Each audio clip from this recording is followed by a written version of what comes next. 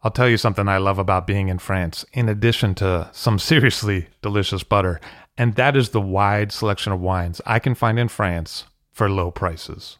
It can be much more difficult to source those same bottles back in the States, and that's why I love to buy wines out of France with Ideal Wine. I have bottles shipped to me, hassle-free. It's easy. Ideal Wine has a new auction every week and is a great source for iconic names like Ouet, Louis Roeder, and Domaine Leflevre, as well as rising stars like Arnaud Lachaud, Gonon, and Tissot. Find the wines you'd rather be drinking at idealwine.com. That's IDEALWINE.com and have the wine shipped to you in the States. Use the promo code FIRST, F-I-R-S-T, for $15 off your first order of $150 or more. Hey, that's $15 you could save, and that is some good butter money. See for yourself at Ideal Wine. I'll drink to that, where we get behind the scenes of the beverage business. I'm Levi Dalton. I'm Erin Scala. And here's our show today.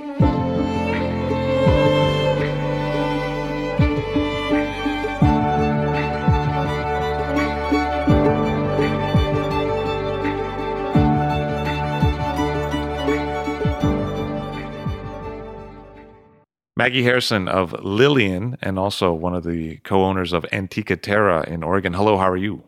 It's nice to be here. Thanks. You grew up in Illinois. I did. Growing up in the Midwest is really nice because everyone is incredibly earnest and everyone's very serious about the work that they do. And it's pretty funny. There's a strong sense of sarcasm. So as a place of origin, it's a great place to be. I couldn't live there anymore. I find the earnestness actually a little trying. And also, I don't think that weather is fit for human beings. But being from there and being able to call that my home is actually pretty great. I was in a congregation that was humanistic Judaism, which means that we didn't study the Torah except for as a symbolic story.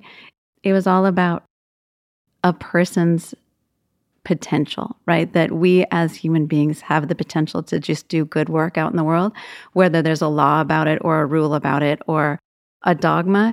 It just meant that within your being, you had the ability to do good work. And so, we sang a lot of Cat Stevens and Barry Manilow. It's a real small little sect of being a Jew. What were you like as a kid? I liked arts and crafts, and I ran around. I played field hockey. I liked shin guards. I have synesthesia, and I'm still synesthetic. What they say is that most kids are when they're born, and then there's nothing to reinforce it, and so it actually diminishes over time. And so I didn't realize until I was much older. I just thought everyone had a color for everything that was in their life until somebody told me that wasn't true. So how does it manifest for you? For me, every single sound, every word, every thought, every idea, every letter, every number, every day of the week, all have a distinct color that's been the same color. It's constant. And it mostly has to do with the sound of the word. And so it is tied most directly to the letters that are in the word. So even if I don't know how to spell something, then it just sort of floats up with what the sound in the word is. So even if I don't know if it's a P, H, or an F, then it'll go to sort of the most dominant vowel. All things are colored. It seems to play a little bit into your winemaking in terms of how you describe wines. For sure. I think it plays into how I describe everything, right? Music and I don't mean in some weird like I'm so tapped in. It's the way I order my life, right? If I thought about when am I going to talk to you, I knew it was on the red day. It just orders everything in my life. Everything rises and falls on color. As you got out of the Midwest, where did you end up? After I lived in Chicago, I went to university in upstate New York. And then after university, I started traveling a little bit. I had worked for President Carter when I was still in university. I got to do a project with him for a year. I have a degree in peace and conflict resolution and another degree in international relations, neither of which I use at all. But at the time, when I was working in conflict resolution, I got to do this work with President Carter. And so he offered me a job right when I got out of school at the Carter Center in Atlanta. But as part of that work, we agreed that I would take this fellowship in Denmark to go to a certain kind of school that was there that doesn't really exist in the United States. And once I got to Europe, I couldn't stop traveling. I really loved being there. I really saw that the people that I was meeting who were my age, who were European, all had so much more life experience than I did, right? I mean, they had all traveled the world. They went to school to study, right? They went to school because they wanted to be a marine biologist, and they actually studied instead of, drinking pitchers of beer and dropping acid. And all of a sudden, I felt like things were going much too fast, and I was about to start a career, and I wasn't, I was going to have my first car and my first apartment and a dog and a bunch of things that seemed really permanent. And I wanted it to slow down. I wanted it just to expand. All of a sudden, I saw sort of the immensities that were possible, and I wanted to see more.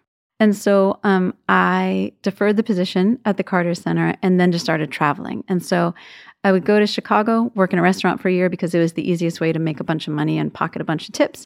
And then at the end of a year, I would have, $10,000 or $12,000, and I would buy a one-way ticket and a bunch of inoculations and a new tent, and then I would go someplace. And so I spent a year in Europe again, and then a year in South America, and then a year in Africa. And the whole time that I was gone, I just kept telling everyone I was a conflict resolution. Everyone I met, I told them, where are you from? Chicago. What do you do? I'm a conflict resolution specialist.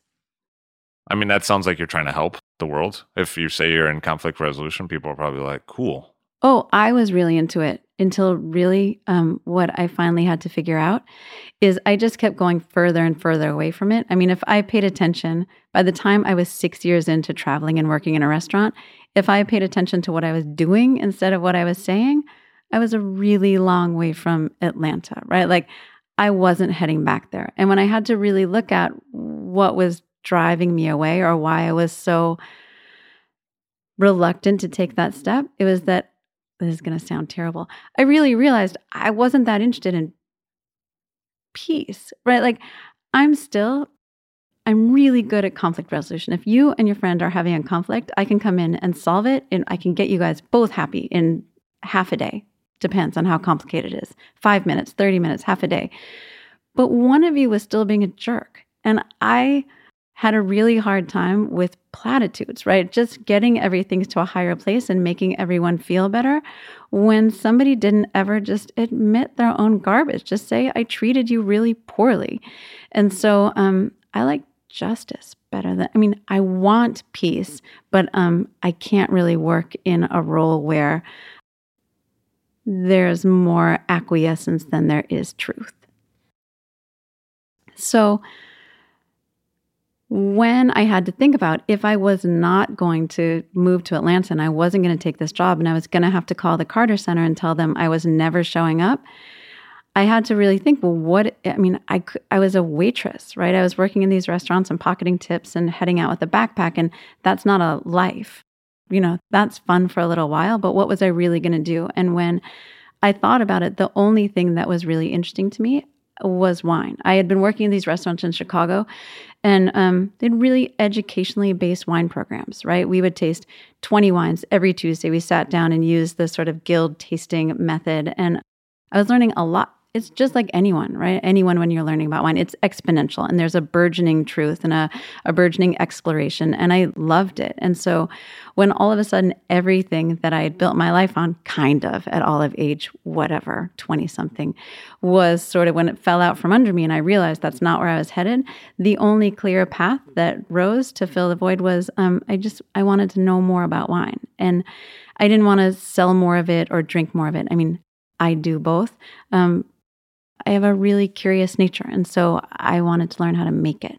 And so I just set about trying to find a job with anyone who would have me, and then ended up in a weird show of tenacity and just really great luck, getting a job being the assistant winemaker at a winery in California, and they taught me everything that I know about making wine. But kind of going back a little bit, your mom had done like cooking classes in your home. Oh, yeah. My mom's a cooking teacher and has about 150 students a month come to her, right? And it's mostly suburban housewives. They're mostly women, and they're mostly middle-age-ish. They're mostly parents.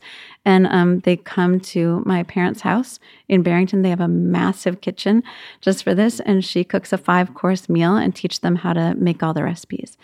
And my dad was an ophthalmologist. Still is, but not practicing. And he collected wine, but much in the way a lot of people start collecting wine. There was some first growth Bordeaux, and there was some Amarone, and there were some sort of iconic Napa brands from the 90s and 80s. There was no Burgundy, right? There are a few things from the Rhone. And so my first exposure to wine was for sure in my house, and I got to learn the first things that I learned. But then there was this sort of cracking open of everything once I worked in restaurants when I was a little bit older. And how did your parents feel about that? Like, how did they feel about that developmental curve? My parents have never been more proud of me than when I was working in a restaurant. I have the sweetest, most eccentric, most unbelievable parents, but, they kind of didn't understand when I was working with President Carter. They weren't super excited about conflict resolution work. Any fellowship, any job, any award, they were nice, they were supportive, but they were also the parents who constantly asked, "Are you sure you don't just want to be an artist? You're really good at drawing." And that's not a thing parents do. They don't say, "Don't you want to take the path of less money because we think that you really love it?" And so I don't think most of my life they ever saw me work hard. I didn't work hard, ever. I would get away with as much as I was allowed to get away with. And so they saw a whole childhood of me, needing to be accountable. And when nobody held me accountable, I would get away with anything.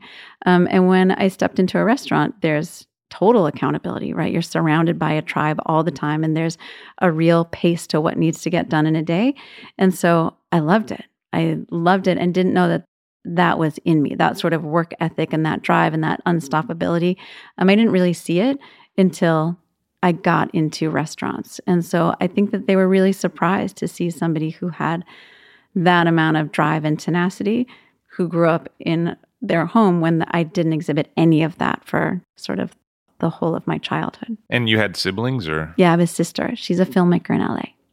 How do you see yourself in relation to her, personality-wise? We're a really good team. I can't really imagine. It's why I have 2 kids. I can't really imagine my life without her. She's the funniest. She tells the best stories. She might also be the most annoying person in my life. I think she's clearly delusional and clearly brilliant at the same time. And so if we were more alike, we probably wouldn't like each other as much. But I'm so devoted to her because I think that she is a full-time magic maker. And the part where you're apparently very good at dealing with difficult personalities, where do you think that came from? Well, I'm not in my own life. I can do it, right? It's a tool. I don't know. I think it's a skill set you have that's pretty developed. My family was not absent of difficult people, right? It's a band of crazies. There's a whole basket of difficult. And so I think everyone learns things from their family, right? Their place of origin that they carry with them. And some people, it ends up being baggage and sandbags on a hot air balloon that weigh things down. And some things you just get to learn and use as tools. And so how did you end up in Ventura? So, can we just tell the short version? No. Because half the people listening to this will be like, what? She did what? For how long? That's amazing. Okay, but do you promise we get beyond this story? I don't want to be that person that's like, oh, I want you to talk about somebody else's winery again for your whole life. But everyone's going to want to know. Yeah. And so once I realized when I was halfway through my trip in Africa that I wanted to learn how to make wine, I came back to Chicago, started working in a restaurant again, and I just asked everyone that I had worked with, all the sommeliers I'd worked with, all the distributors I knew, could anyone help me get a job anywhere? I just wanted to work in a winery, right? I would sweep the floors, I would prune the rows at the end of the vine row, I would pour in a tasting room. I didn't care. Anyone that would have me. And so somebody that I worked with helped me get a job at Duckhorn. And they were incredibly benevolent because I was some dumb waitress in Chicago. And they said, sure, she can come if you believe in her, and we'll give her a job where she can work a third of the year in a vineyard and a third of the year in the winery and a third of the year in the tasting room. And then we can assess what she's best at and what she likes. And then we'll see if we can't give her a full-time job. And so I accepted it hungrily. I was so excited. I was moving to Napa. And then about a week later, said sister called me and very breathlessly told me that she found me a job. And I said, oh, that's great. You know, I already have a job. What job? She said, you know, it's at a winery. And I said, great, Harry, what winery? And she said, I don't know the name. And I said, wait, no, I already have a job. I'm moving to Napa. Remember, I'm going to Duckhorn. You and I just talked. And she said, no, this is really serious. This is super serious. And you have to fax me your resume. And I said, Harry, I don't have I'm a waitress, right? Like I'm a waitress with a degree in conflict resolution. I don't have a resume. And she said, no, you have to fax me a resume. And I said, well, where's the winery? And she told me it was in Ventura. And so this was the 90s, right? It was before the internet. And so I unfolded a giant map and I was looking all around Napa and Sonoma, Napa, Sonoma, trying to find Ventura because I had no idea where it was. And I couldn't find it anywhere. And so finally I looked at the little key of cities and found, Ventura A26. And, I looked right A. And then my finger went all the way down the map. I said, no, come on. I'm not moving to Ventura. That's stupid. There's no wine there. And so I told her that was really nice for her to find me a job at a winery she didn't know the name of, but that I was fine. But she is, I guess tenacity runs in our family in some way. And so she kept calling me and kept talking to me and all the time, calling. I need your resume. I need you to fax me your resume. And so finally I was going on a trip and some friends had come over and we were drinking wine and my sister called again and it was late at night. And so we all sat down and wrote together truly the dumbest resume. And you've seen resumes come across like this actually wins. This was the dumbest resume with the dumbest cover letter that I know somebody still has in their file cabinet. Dumbest. It was addressed to no one, right? To whom it may concern. And then at one point in the letter, because I didn't even know who I was talking to and I didn't care, I said, that's why I would like to work at a winery like yours, committed to making quality wine. Nothing. I had nothing. Somebody who was with me, a friend of mine, said, well, look, they're never going to believe that they should give you a job at a winery because you've never been anywhere near a winery. So you should say that you just want to learn how to make wine because you're interested in sales, because that seems realistic. And so you can say you want to learn the trade from the earth up. It really says in the letter, from the earth up, which is like it makes me gag. I can't even believe the whole thing. Terrible. So I fax it off at 2:00 in the morning. And again, it was the 90s. So my sister has like a thermal print fax machine. And so it comes out like a shiny version of the Torah. And I go on a trip and I get back, 10 days later. And I talked to my sister and she said, hey, by the way, I handed off your resume and I found out, and I thought, resume? And I really didn't remember what was going on at all. And I said, oh yeah, right. And she said, I found out the name of the winery. And I said, oh, great, Harry, what is it? And she said, it's called The Other Hand. And I just put my head down on the table and I said, oh, Harry, please tell me you don't mean Senequanon. She said, that's it. Do you know it? And this was the year 1998. And so the first Senequanon wines had just been released, right? Like it was big news in Chicago and I was working in restaurants and it was a big deal. And so I put my head down on the table and I said, yes, I know it. And we got off the phone and I was morose, right? There was no way I was going to get that job. And that's a ridiculous opportunity to be able to work in a winery like that when you're a dumb waitress from Chicago. And so I just decided that I should follow through because that's one does. And so my sister had given me 3 phone numbers for Elaine and Manfred Krenkel. And one was at La Brea Bakery, and one was at their winery, and one was at their house. And so I called the first number on the list and left a very polite message. Hi, this is Maggie. I just want to make sure that you received my resume. I want to see if there was a time that we could set up for an interview. Let me know if you have any questions. Left my phone number. Thank you very much. And then I hung up, and then there was a second phone number. So I thought, well, maybe that's the better place to reach them so I can just put myself out of my misery. So I called that number and left the same message. And then I called the third number and I left the same message. And then, the sun set and the sun rose again. And I woke up the next morning and all the numbers were still on my bedside table. And so I just picked up the phone and I called all 3 again and left the exact same message. And then this happened.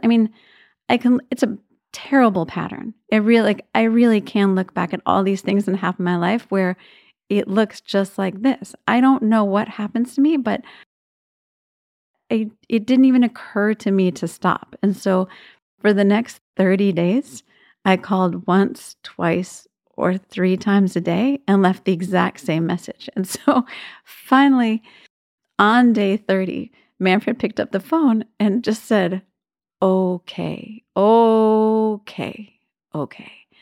And we had a phone conversation where I was too nervous to say anything of merit. And he explained to me that it was okay that I didn't have experience. He wasn't ever going to hire somebody, or at that moment, he wouldn't hire somebody that had experience. And I didn't have to know anything about making wine. He could teach me everything, but it was more about it being a perfect fit and a perfect partnership. And he had to trust somebody. And it was about attitude and a work ethic. And so we should meet. And I said, great. That sounds great. And he said, okay, well, Mondays are best for me. And I said, great. What time should I be there? And he said, what time should you be here when?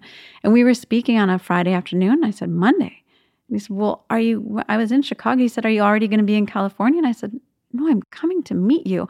And the whole thing was just, I don't know. I think there's a synapse that fires wrong it's not even a reasonable way to act towards people. But I flew to California and I pulled up to their driveway and we had a long interview, and they took me on a whole tasting through the cellar, hour and a half of tasting through barrel after barrel after barrel after barrel.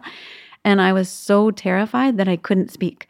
And so I said one word during my entire first 3/4 of my interview.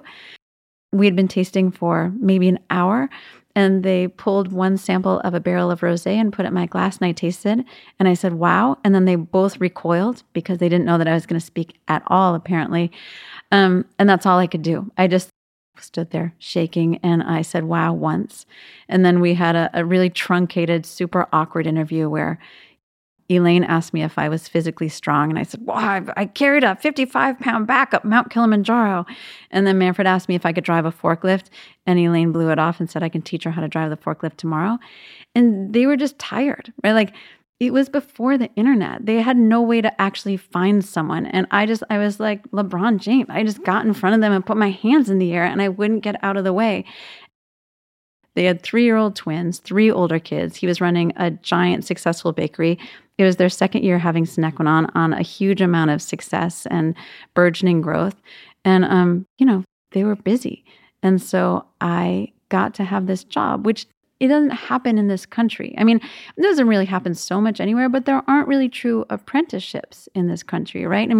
If you want the best jobs, you have to have a degree and then an advanced degree and then 5 years experience and then a bunch of recommendations. And I truly was a moron.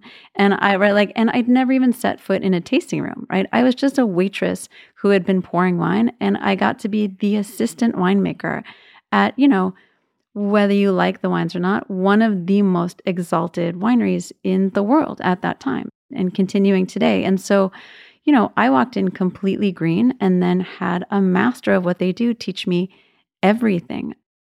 It was a total gift. I was the first employee there, and I was the only employee for the first bunch of years that I was there. And so it was just Elaine and me and Manfred, and that's how the wine got made. And so if there was something that needed to be done, from stuffing envelopes to racking wine to, I got to do everything, which is a really rare position. So I'll tell you one thing I love and one thing I don't love. So the thing I love is that you're like, wow, President of the United States, Jimmy Carter offers me a job, and I'm just going to blow that off. But some boutique winery guy offers me a job, and I freak out and fly to an interview the next day. That's amazing. You're like, yeah, whatever, Jimmy Carter. I'll keep you waiting for years as I travel around Denmark and Africa. But some dude that owns a bakery, you're like, okay, I'll be there tomorrow. That's the part that I love. I love that you did that. The part that I don't love is where you call yourself a moron and a dum-dum, because you're clearly very smart. So if you don't do that anymore during the interview, I'll feel more comfortable. You'll feel grateful. I think it was always there. I behaved like a dummy when I was younger. I remember when I turned 30, Manfred looked at me and he said, man, when I was 30, I was a lot older than you are. I just think I behaved more like a child for more of my life than was really appropriate. I got it now. He's also much Austrian, better now. Though. It's different. Yeah, come on, the whole thing. So here's things that if I say, wow, she worked for a bunch of years at Sinequanon with Manfred and Lane, and then now she has a partnership in her own winery. Some through threads I see on that from an outsider's view, having never visited either winery, is specifically about the blending.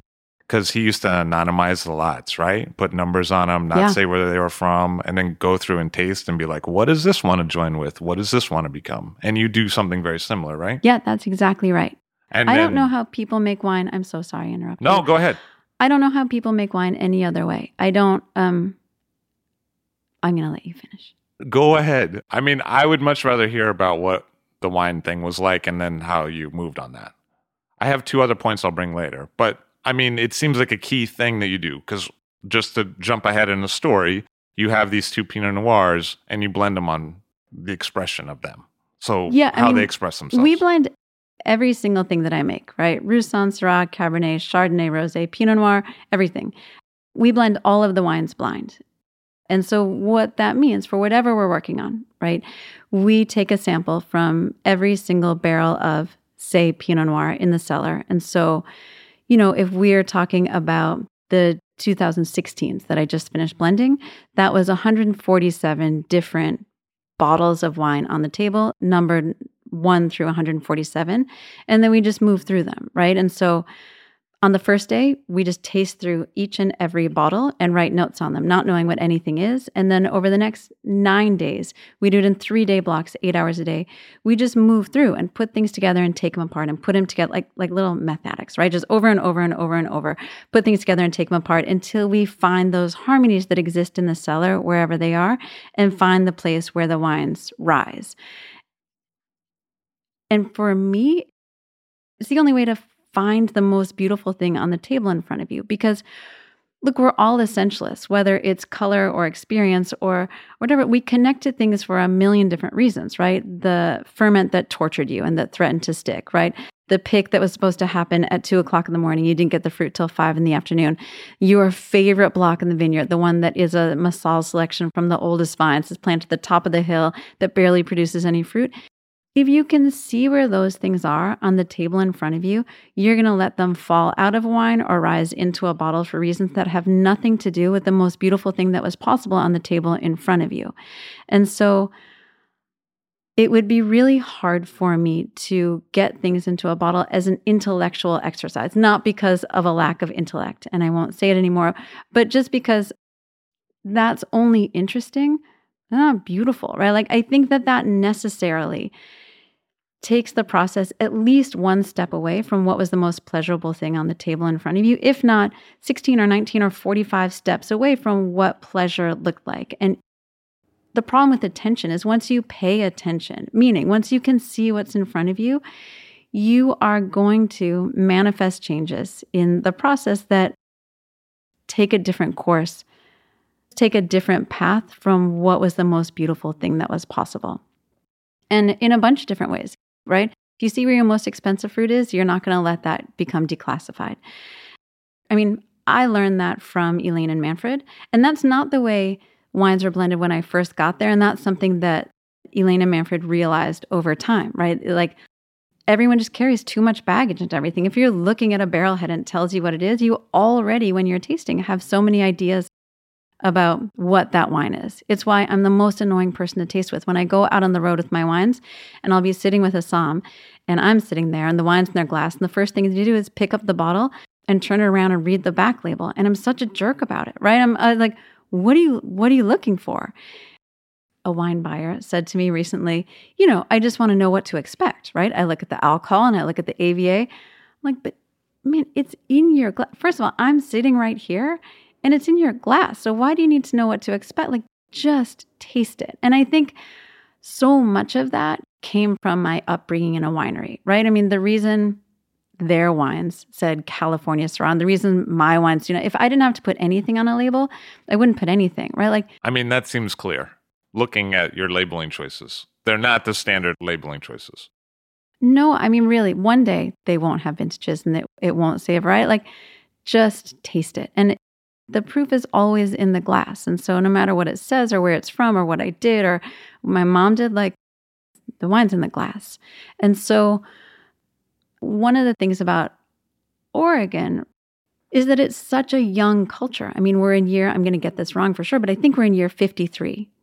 53, 54, something like that. And so, look, I think we're just not there yet. And what I mean is there are definitely vineyards that should stand alone and portions of a top of a hill and one aspect and one orientation. And this smaller place is better than this smaller place. And this bigger place does something.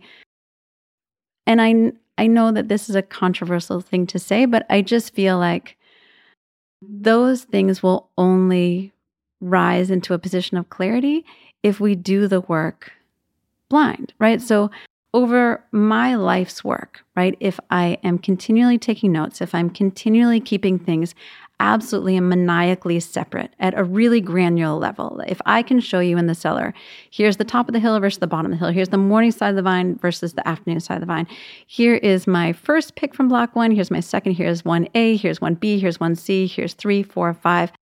And I can keep those things and write notes about all those things, but then allow the most beautiful thing to rise in a blind blending session, that if there are patterns there, if there are vineyards that always perform well, if there are blends that always perform well, if there are activities, that sounds so summer camp. If there are things that I do in the cellar in my winemaking that always give rise to greater wines, those things are going to get flushed out through hours and hours and hours at the blending table. And I think that our sort of race to delineate things based on an AVA and just on different lines that we draw is a little bit premature. And look, I think it's really natural to sort of want to ape an archetypal ideal, right?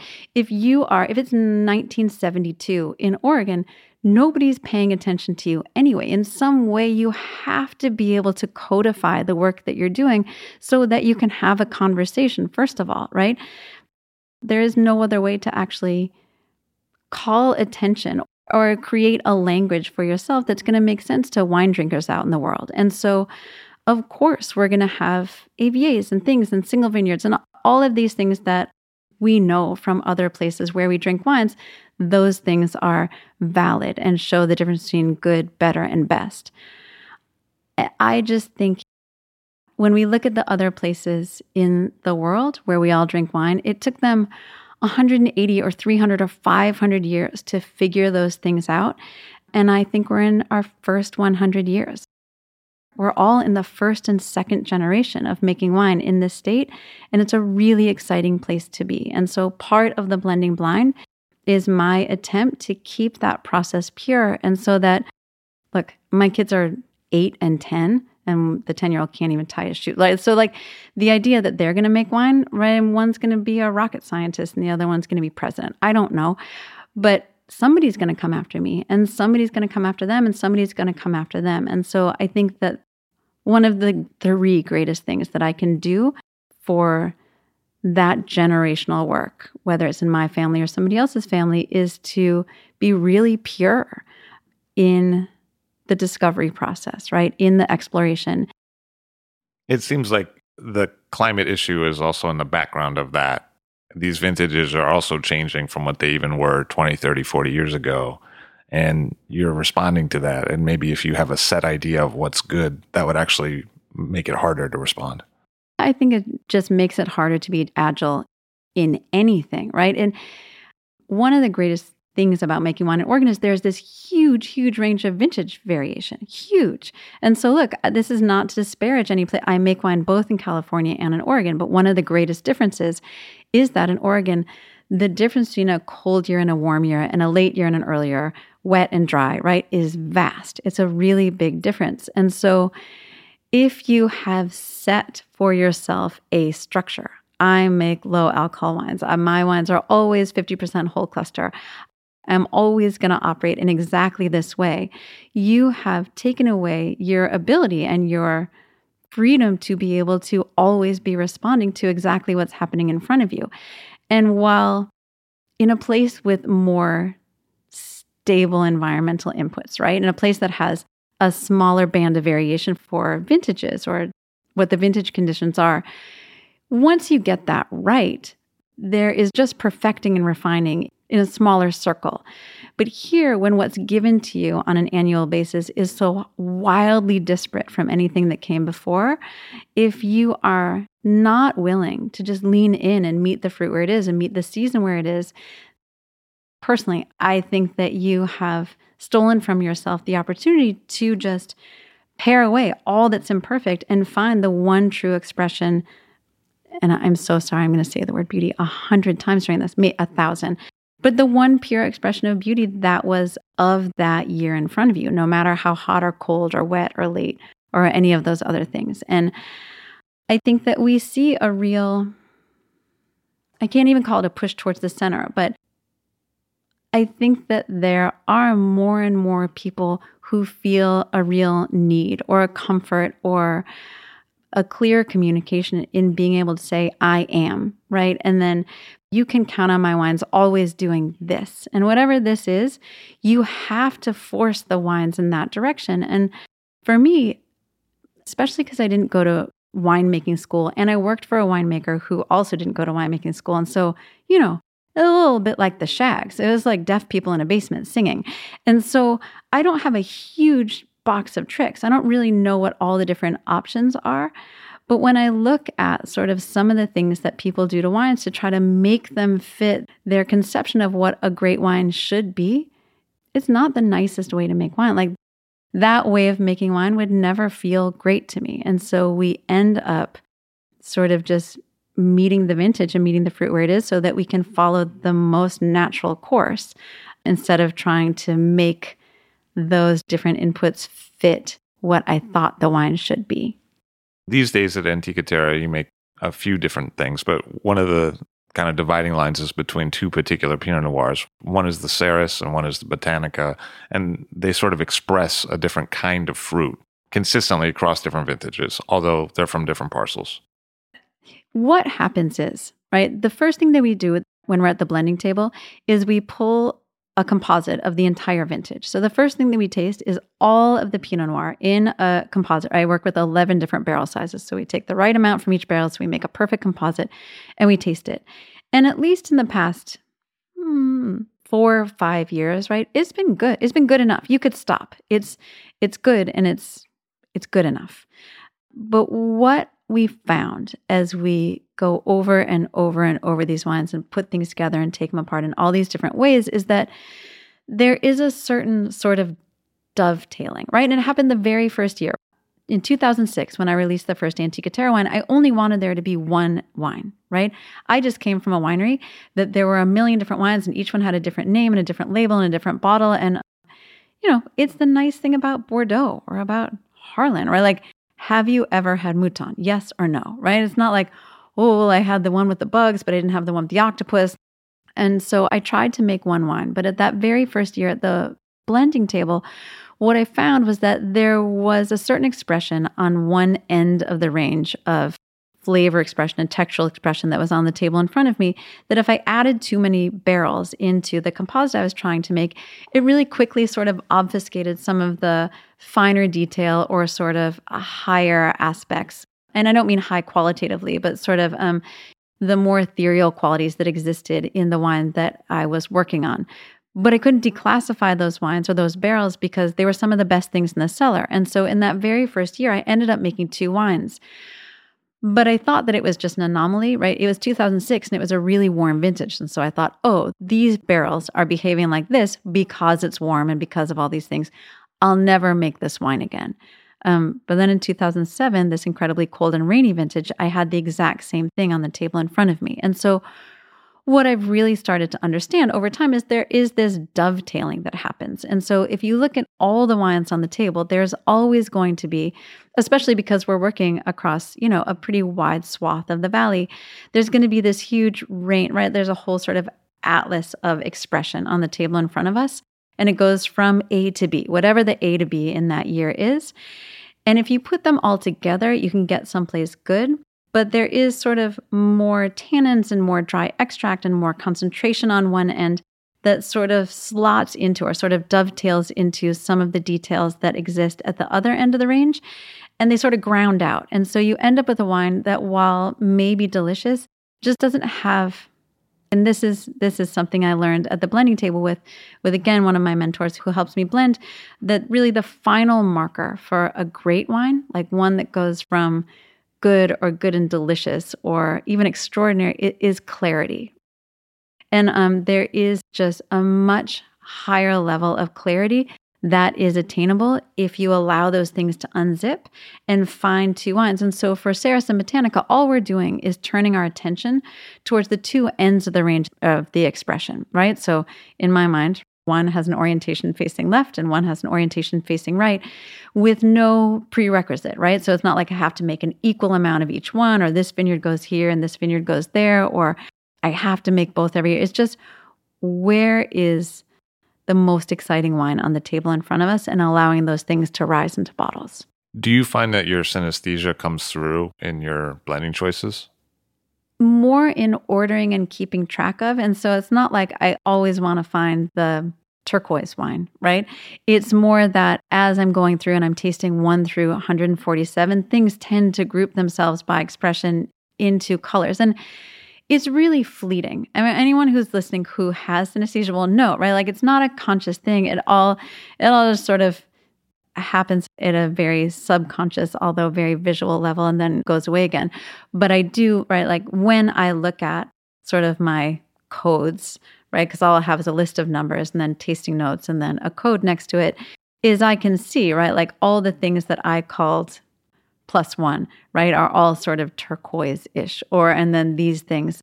And so it's apparent, but not directional, meaning I'm not trying to find the turquoise wine, but I can always see where the turquoise group is on the table.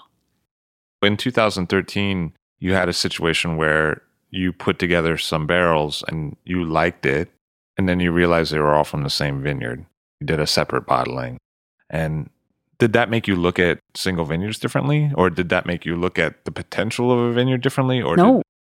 Even then, I'd already been making single vineyard Chardonnay since 2011. Well, the first Chardonnay I made was a total gift.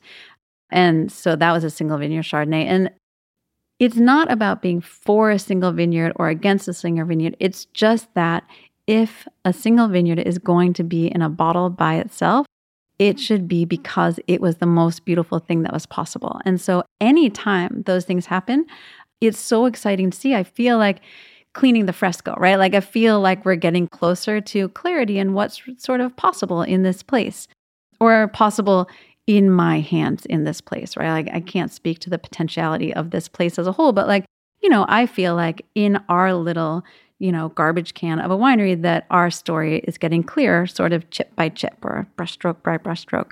But so when I was at the blending table with Lillian Syrah a couple of months ago, all I ever want to make is one Syrah. The whole goal really is to just have one Syrah. It says Lillian on it, done. And we came out with 5. And 2 of them are single vineyards. One of them is Grenache, because I work with a little tiny bit of Grenache, but it typically finds its way into the Syrah because that's the highest possible answer for it. But I made 2 single vineyard wines, Grenache, and then we make some Syrah by snipping the grapes off of the cluster, berry by berry, with the pedicel still attached. And so we've been doing this since 2014. In 14 and 15, that barrel found its way into the Syrah, right? The single Syrah that we made. In 16, the highest possible use for that barrel was for it to stand alone. And so while I sat down at the blending table to find one wine, we found 5. And so it's more about being open to finding the nicest thing on the table in front of you and not saying it's only going to be one, or I'm always making 2, or it can never be a single vineyard, or I hope I find a single vineyard. It's just I hope I find something I love, right? Honestly, it always sounds super weak, but that's all it is, right? Like you just want to see something that is deeply delicious and hopefully complex and symmetrical and beautiful, right? And clear. From what I understand of Manfred and Elaine and that process, they taste and they say, what does this want to be? Although I've never visited and I've never met either person. That's exactly right from when I was there. I would never speak to the way they make wine now because I don't know. I haven't been there in a long time. But I can tell you that for the 8 or 9 years that I was there, that's exactly how the wines were made. And do you feel that that describes what you're doing too? Yeah. I mean, I think it describes the way that we work everywhere, right? And so it's the same thing when you're in a vineyard. I mean, when we're pruning in the vineyard, it's not, I want this block to be 2 tons the acre, or we're going to go 1 cluster on the shoot, 2 on this, 1 on this, 2 on this, or, right? Every single vine is a puzzle. And so you look at the vine in front of you and you say, what's the nicest thing I can do for this vine right now? And then you do it. And then you move on to the next thing. And they're very seldom going to be identical answers, right? It's not going to be the same clusters per shoot. It's not that always you're going to take the lower cluster, right? There are all different things. There's a whole ecosystem on one vine and a whole architecture, right? To pay attention to and make decisions based on exactly what's in front of you. And that's what I learned, right? I mean, the thing that I learned, the thing that I took away from that apprenticeship, right, working under Elena Manfred, is you keep your head down, right? You never, ever, ever lift your head. All you're ever looking is at the tiny thing that's in front of you, no matter what it is, right? If you're pruning a vine, if you're at the blending table, if you're selecting a cork, if you are doing a pump over, right? You're racking, you just say, what's the nicest thing I can do in this moment? And then you do it, right? With fairly maniacal rigor until it's done. And oftentimes those choices, right, are the most inconvenient, the most tiring, the most expensive, right? Like just things that you don't have to do because so many wines in the world are made without that work happening in that way. But once you've decided and you ask yourself why, right? What's the nice thing I can do in this moment? And then you have to answer the question, well, why do I think that? Then you just do it and you allow those little tiny details and those beads to string together. And so the reality is you don't know where you're headed. Ever, right? You don't really know what that wine wants to be. You just know if you're always doing, oh my God, I'm going to say it again. If you're always doing the most beautiful work exactly where you are, then all of those beads will string together and you'll end up in a really fine place. And so when we look at some of those things that we do, right, like blending wines this way, I think is pretty rare. You would know much, much, much more than I do. And I don't think that there is something qualitative in rarity, right? Like, it could be really stupid and also really rare, but it definitely takes longer, right? It takes longer to find the wines.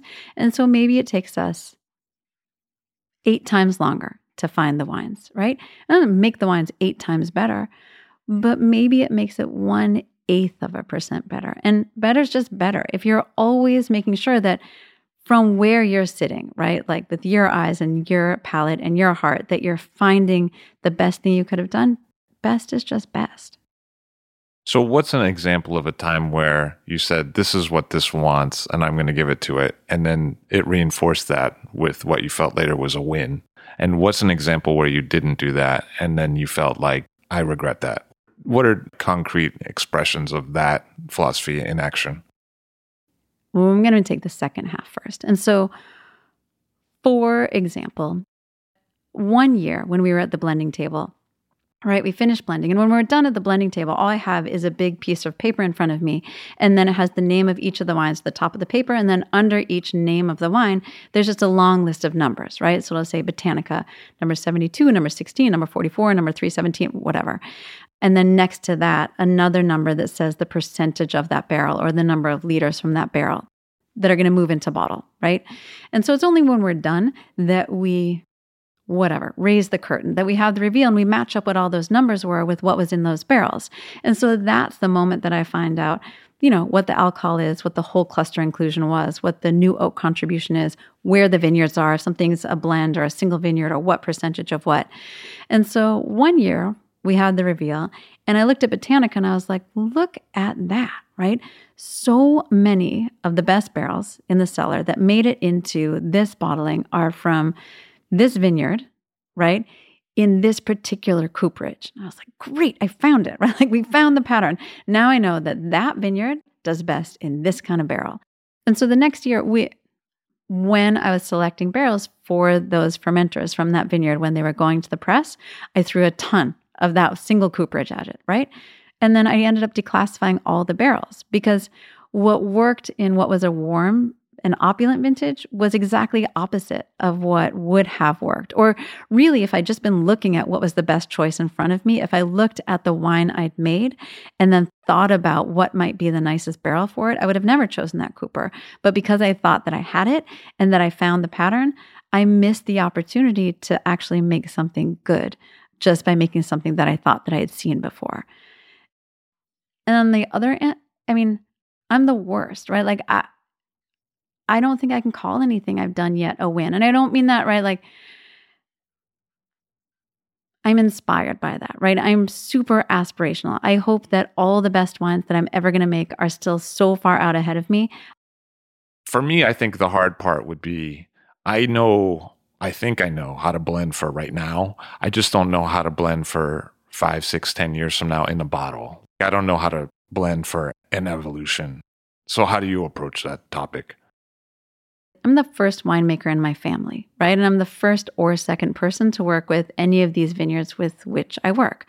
Mean it right, like some of the vineyards, there are a lot of people working, but we're still in the first or second generation of people working even in those sites. And so we can learn things from your interviews from other winemakers in other regions where they've been making wine since 1310. And there is a certain body of universal or universally accepted knowledge about the kinds of things that help wine age well, right? Like when we both drink Barolo from 1961, right? Like we know the things that were built in that wine that allow it to do well later in its life. And so you can try to have an eye towards making sure those things are in existence. But I don't think even in families where they've been making wine since the 1300s, there is this clarity of, I know that if I do this now, it's going to do this, and then this, and then this, and the evolution looks like that. I think there's more empirical evidence. There's more of a track record. But I think that all you can do is sort of take the things that we know from winemakers that came before us and what we know about the wines we drink and what performs well at 20 and 30 and 40 years of age, and make sure that you are making wine in a way that promotes all of those pieces.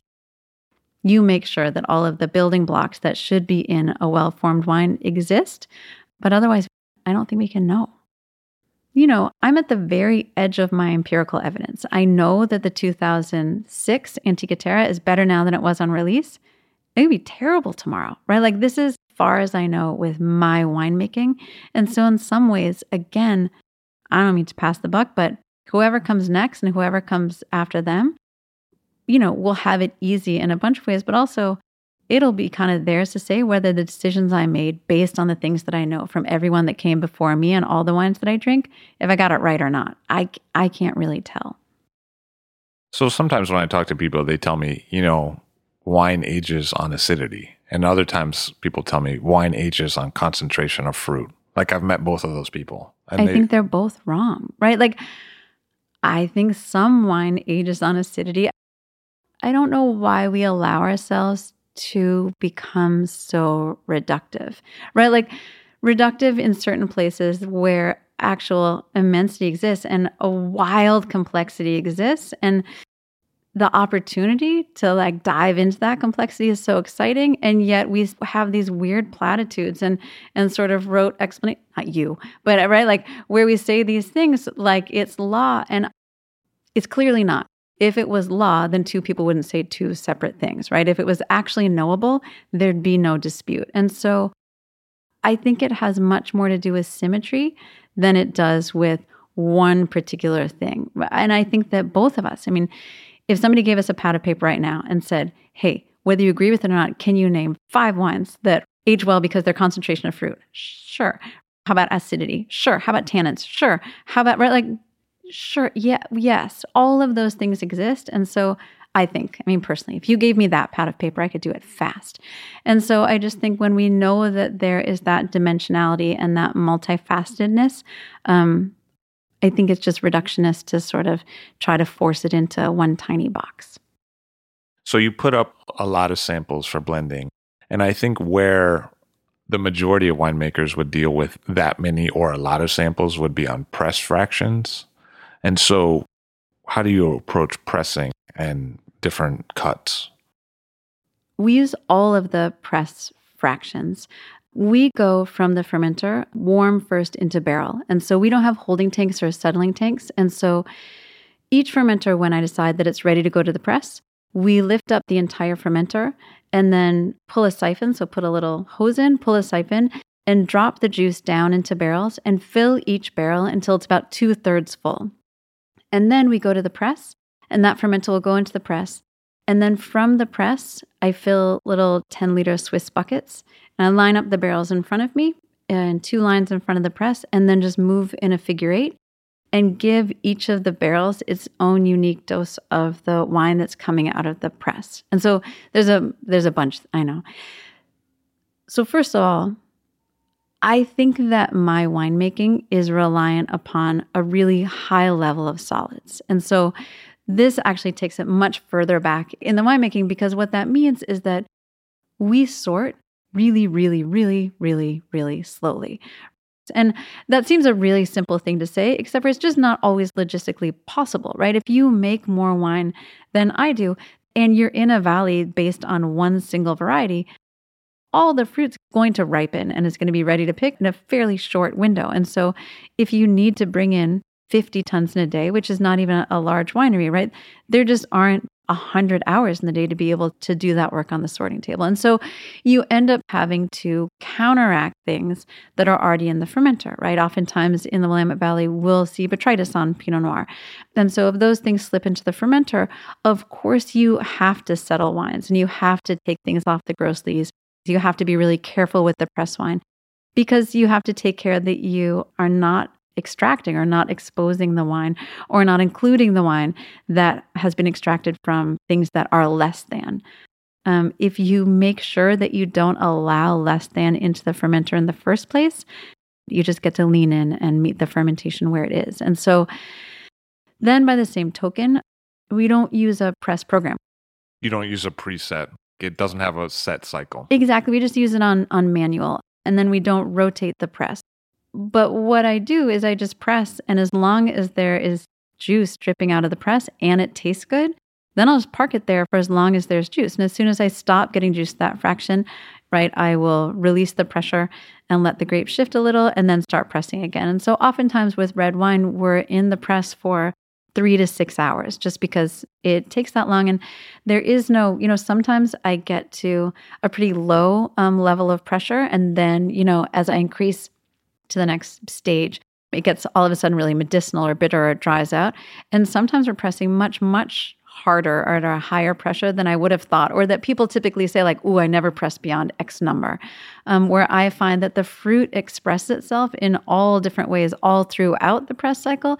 And different fruit and different moments responds to completely different programs, right? Or just, it'll end up getting pressed harder or softer or in a long time in the press. Some things will give a lot of juice all of a sudden at sort of a medium amount of pressure, but then won't give any more juice again for the next couple of hours. Like anything else that we do, it's just about being present. It's a constant reaction to exactly what's happening in front of you. And so, right, because you've pressed wine before, is that you're not getting the same amount. So if I'm pressing at 0.2 bar, I might get 17 buckets out of the press, and I have 10 barrels to fill. So I go around, and all of them get one, and 7 of them get one. And then I increase the pressure, and maybe I get 9 buckets from that one. And so in this way, as I keep moving around in this figure 8 and moving with a bucket, instead of homogenize, right, the difference would be if we took all the wine from the press, put it into a holding tank, right, and then barrel down from the tank, is that then you would have, say, 20 barrels that all have the exact same wine in them. Because I appreciate the diversity in the cellar, we do it this way, so I have more ingredients to work with. So when we sit down the blending table later, instead of having whole 40-barrel blocks or 20-barrel lots to then move these big pieces around, it becomes much more symphonic in character because there are just more instruments to play. All of that plays into the general approach, like not having a preset idea of how we're going to do this and having more ingredients to play with later to put into the orchestra. Those are right. Kind of the fundamental ideas, right? It would be bad at this point if all of a sudden I said something that didn't fall in, right? Like that's... Well, I mean, there is one, which is that you always do long lease contact, right? Oh. As a default. So it's the same with anything. If I found a wine that I thought was ready to bottle sooner. And they don't all, I mean, I don't know what counts as long, first of all. And so I don't really know if I do or not. But I can say all we're ever doing is tasting and deciding. And so maybe I just have a Longley's palate. When I first started making Pinot Noir, I always bottled the Pinot before the next vintage. So it was always, 10 or 11 months. Now I rarely find things, and I'm tasting all the time, and that would be great. It's a great, great moment to get things out of barrels so that you can just fill them again. But oftentimes things are still really tightly coiled and just very sort of backwards and primary at that moment. In fact, oftentimes I find it to be one of the more awkward moments in the evolution of the wine. And so we don't have fixed bottling dates every year. And it's not like we always do this in April and then we always do that in December. It's based on tasting. But I do think time on lees is a kind of magical thing. I feel like I feel it. Sylvain Patai was like, Lee's contact is the umbilical cord. And I understand that to be true without understanding why. Yeah. Well put. That's exactly right. So it seems to me like you started with Syrah and Rhone and then moved to Pinot and Chardonnay.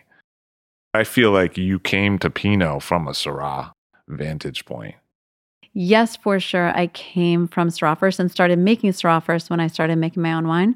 But the thing that we sometimes, or I don't know who the we is, right? When I worked at Sénéquenon, we also made Willamette Valley Pinot Noir and Chardonnay and Roussanne and Viognier and all these things. And so while it is known as a Syrah and Grenache producer, I'd been working with Oregon Pinot Noir since the day that I walked in the door at Sénéquenon.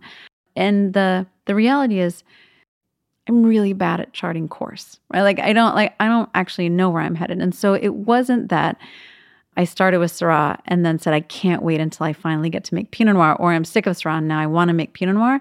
It is that I fell in love with the vineyard. That vineyard could have been planted to Timorasso, and now I'd be making Timorasso. Okay, but that being said, you're expanding the vineyard, and have you planted Timorasso? I mean, you could have planted other stuff, right? Yeah, we are planting little bits of other things, not because I think that Pinot Noir is boring or because I want to be avant-garde or because I want to be the first person to plant Willamette Valley Godet, right? None of those things. I just think that all of us are supposed to be doing that work as pioneers so that we know, right?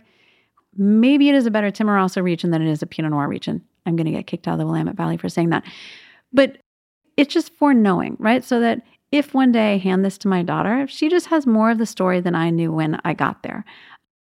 So many of the things that we plant will be failures for sure, but I don't even look at it that way. It's just discovery. It's just to always be learning. You have the Antica Terra property, and I've at least heard you say in other contexts that it's pretty distinctive. And so how would you sum up those singularities to that place? Oh, it's a ridiculous site. And it's not qualitative. That site's not better than any place else. It's just a really wild site. It's this little south-facing bench on the backside of the Amity Hills. And so the Eola Amity Hills are typically known for shallower. One of the things they're known for is shallower soils than many of the other sub-AVAs. But even there, you're really usually looking at somewhere. Oh, I shouldn't say this because somebody's going to write you a comment and tell you I got it wrong. But whatever. Somewhere from 35 to 85 inches before you get to bedrock, right? Before you dig down and get to solid parent rock.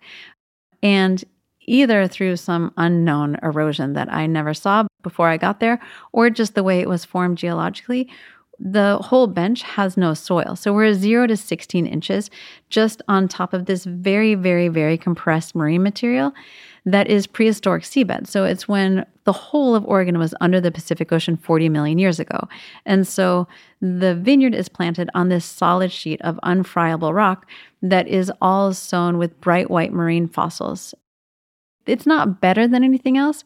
It just gives rise to a certain particular expression that is very constant. And so in this place, right, in the Willamette Valley, where we have this huge range of vintage variation, and in a single site, you can see the expression of the wine that you're able to make from that piece of ground move with great fluidity from sort of one end of the spectrum to the other. It is because you only have one lifetime to try to learn your lessons from these pieces of land. It is a blessing and a privilege to work with a piece of land that expresses itself with such a clear voice. And then in some ways doesn't show great typicity for what we know about this place so far, right? Like it doesn't always feel like the Yola Amity Hills, and it doesnn't always feel like Willamette Valley. And, it doesn't always speak Pinot Noir. It has this sort of crazy non-fruit intensity and these Barolo-like tannins. It doesn't do a lot of things that we oftentimes expect of Pinot Noir, but it always does that.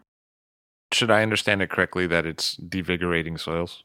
Yeah, I mean, there are no soils. And really, I didn't plant the vineyard. It was planted in the late 80s by a couple of guys from New York, and they didn't rip either. They didn't prepare the soils. They didn't rip. And so, when I got there, the vineyard was in decline in many ways. And it was one of the hardest things about farming it or figuring out how to farm it is that it was so sensitive. If it got too warm, all the leaves would turn yellow into foliate. If it got too cold, all the leaves would turn yellow into foliate. If I looked at it cross-eyed, right, like it would start to fail. And that's because so many of the roots were actually, in 0 to 16 inches, right? At the most, they had sort of 16 inches, and there was a pretty big majority of roots that were just snaking around the surface. And it was only some roots that found their way through fissures and fractures in this bedrock, right, that allowed these vines to survive for so long.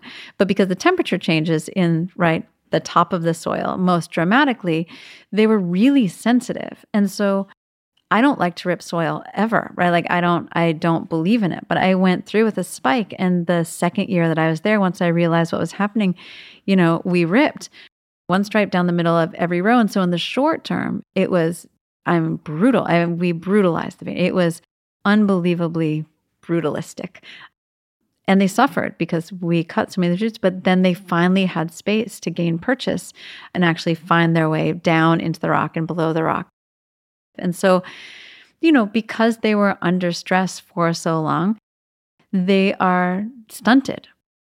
I can still put my thumb and forefinger around the trunk of every single vine in the vineyard, even though the oldest vines, and I know it's not old from any other perspective, but the oldest vines were planted in 1989, and I can still, it's a tiny circle of a trunk.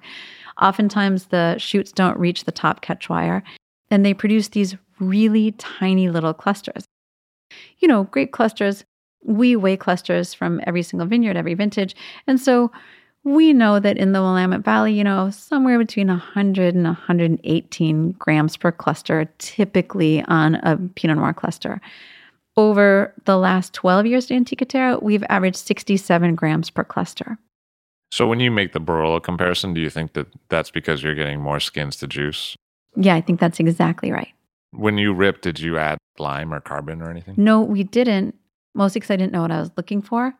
When you don't know what to amend to, it's hard to amend correctly. And so I'm not opposed to lime or carbon or, right, like I didn't have a deep enough relationship with that piece of land when I was ripping to be able to think I knew what amendments should look like. When I got here, there were only 6 planted acres in Antica Terra. And that does not really a business make in the Willamette Valley. And also I was grandfathered into a bunch of different contracts. And I'm not from here. And so even though I fell in love with that vineyard and I wanted part of my life's work to be knowing that place and finding the wine that was possible in that place, I also wanted to throw my arms around just cast a much wider net and really try to understand what the intrinsic aesthetic merit of this place was as a whole, as opposed to just sort of moving here from California and diving into this one site and sort of ignoring what was happening culturally outside of the deer fence of my own vineyard. What are the observations then? Coming from California to here, what do you see? The first thing that's really palpable when you get here is just the culture of winemakers in this community. And I thought it was a total farce. I mean, really, I saw a level of just cooperation and community that is so different. Well, it is very, very, very much different from where I came from. So, I mean, look, when I first got here, I wasn't working with fruit from the Shea Vineyard yet, but I knew Dick Shea because at Snequanon we worked with Shea fruit. And so every year Dick Shea has a dinner where he invites everyone who works with his fruit. everyone brings barrel samples. We taste them all blind and we go through. And I was invited, even though I didn't have barrel samples to bring, just to welcome me into the community. And I remember we were tasting through these flights. We would taste through a flight of 4, and then Dick would say, does anyone want to claim, number 12? And some winemakers would say they thought it was theirs. Everyone was always wrong. But we got to one wine, and it was the most flawed wine I've ever had in a glass in front of me. And I thought, oh my, I know exactly how this happened, right? That poor winemaker is busy and running to a million different vineyards and sales meetings and partner call and everything else. And, called the assistant winemaker and said, hey, I got to go to the shade dinner. Can you pull me a sample from these 3 lots? And I got to go to this dinner. I'll pick them up on my way. And I was so humiliated, right, for this person. And then it came time for the reveal. And Dick said, does anyone want to claim, wine 17? And the winemaker said, yeah. So you guys, that's mine. And then we spent the whole rest of the dinner talking about that wine and what happened and what the fruit looked like when it came in and all the different tests that have been done and all the different things that the winemaker tried. And I sat there struck dumb. I mean, in the Central Coast of California, there's no way somebody would bring that wine to a tasting. They would sooner pour Jaillet into a bottle and say, that was mine, than to openly say, I totally screwed this up. And can you guys help me understand what to do next time? And I'm not cynical. I just think I have a pretty good bullshit meter. And so I thought, oh, it's really interesting, right? Like that was amazing to see. And that's not going to last very long, right? Because as soon as big money comes into the valley, or as soon as somebody really knocks it out of the park, or as soon as some wineries start to fail, right? As soon as there is some pressure in some direction or another on this community, that's going to fall away. And all of those things have happened, right? Like people have knocked it out of the park, people have failed. Big players have come in, lots of respectable and famous French producers have come in. And that level of combinatorial creativity and community and collaboration that exists here, I've never seen it before.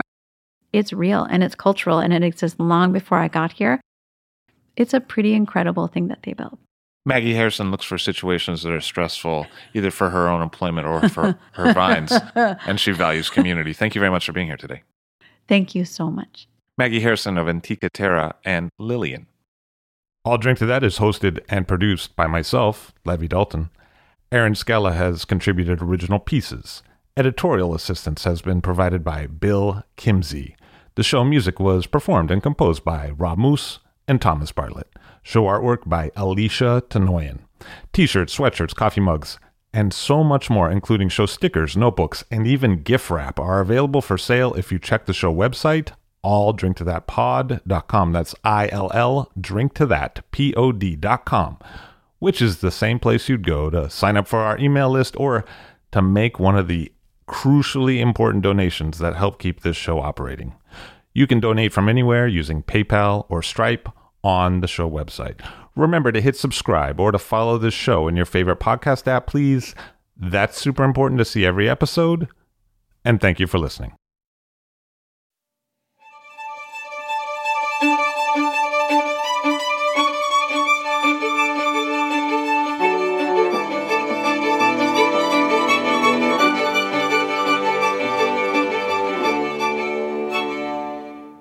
This episode was made possible by the Willamette Valley Wineries Association. That's the same association that organizes the annual Willamette the Pinot Noir Auction, Oregon Pinot Camp, and Pinot in the City. For more information, please visit willamettewines.com. That's Willamette with 2 L's, 2 E's, and 2 T's, wines.com. If you're curious, there's an excellent article about Elaine and Manfred Krankel on the website rhdrexel.com. That's rhdrexel.com. And I'd recommend that article to you if you'd like to know more about Sine Qua Non. Reading it helped me to develop questions for this episode. Now at 12 years in, the people who have been loyal to the wines and have been collecting the wines and have been representing the wines in their restaurants understand that the through thread is not one of identicality, right, or a certain profile, but one of intention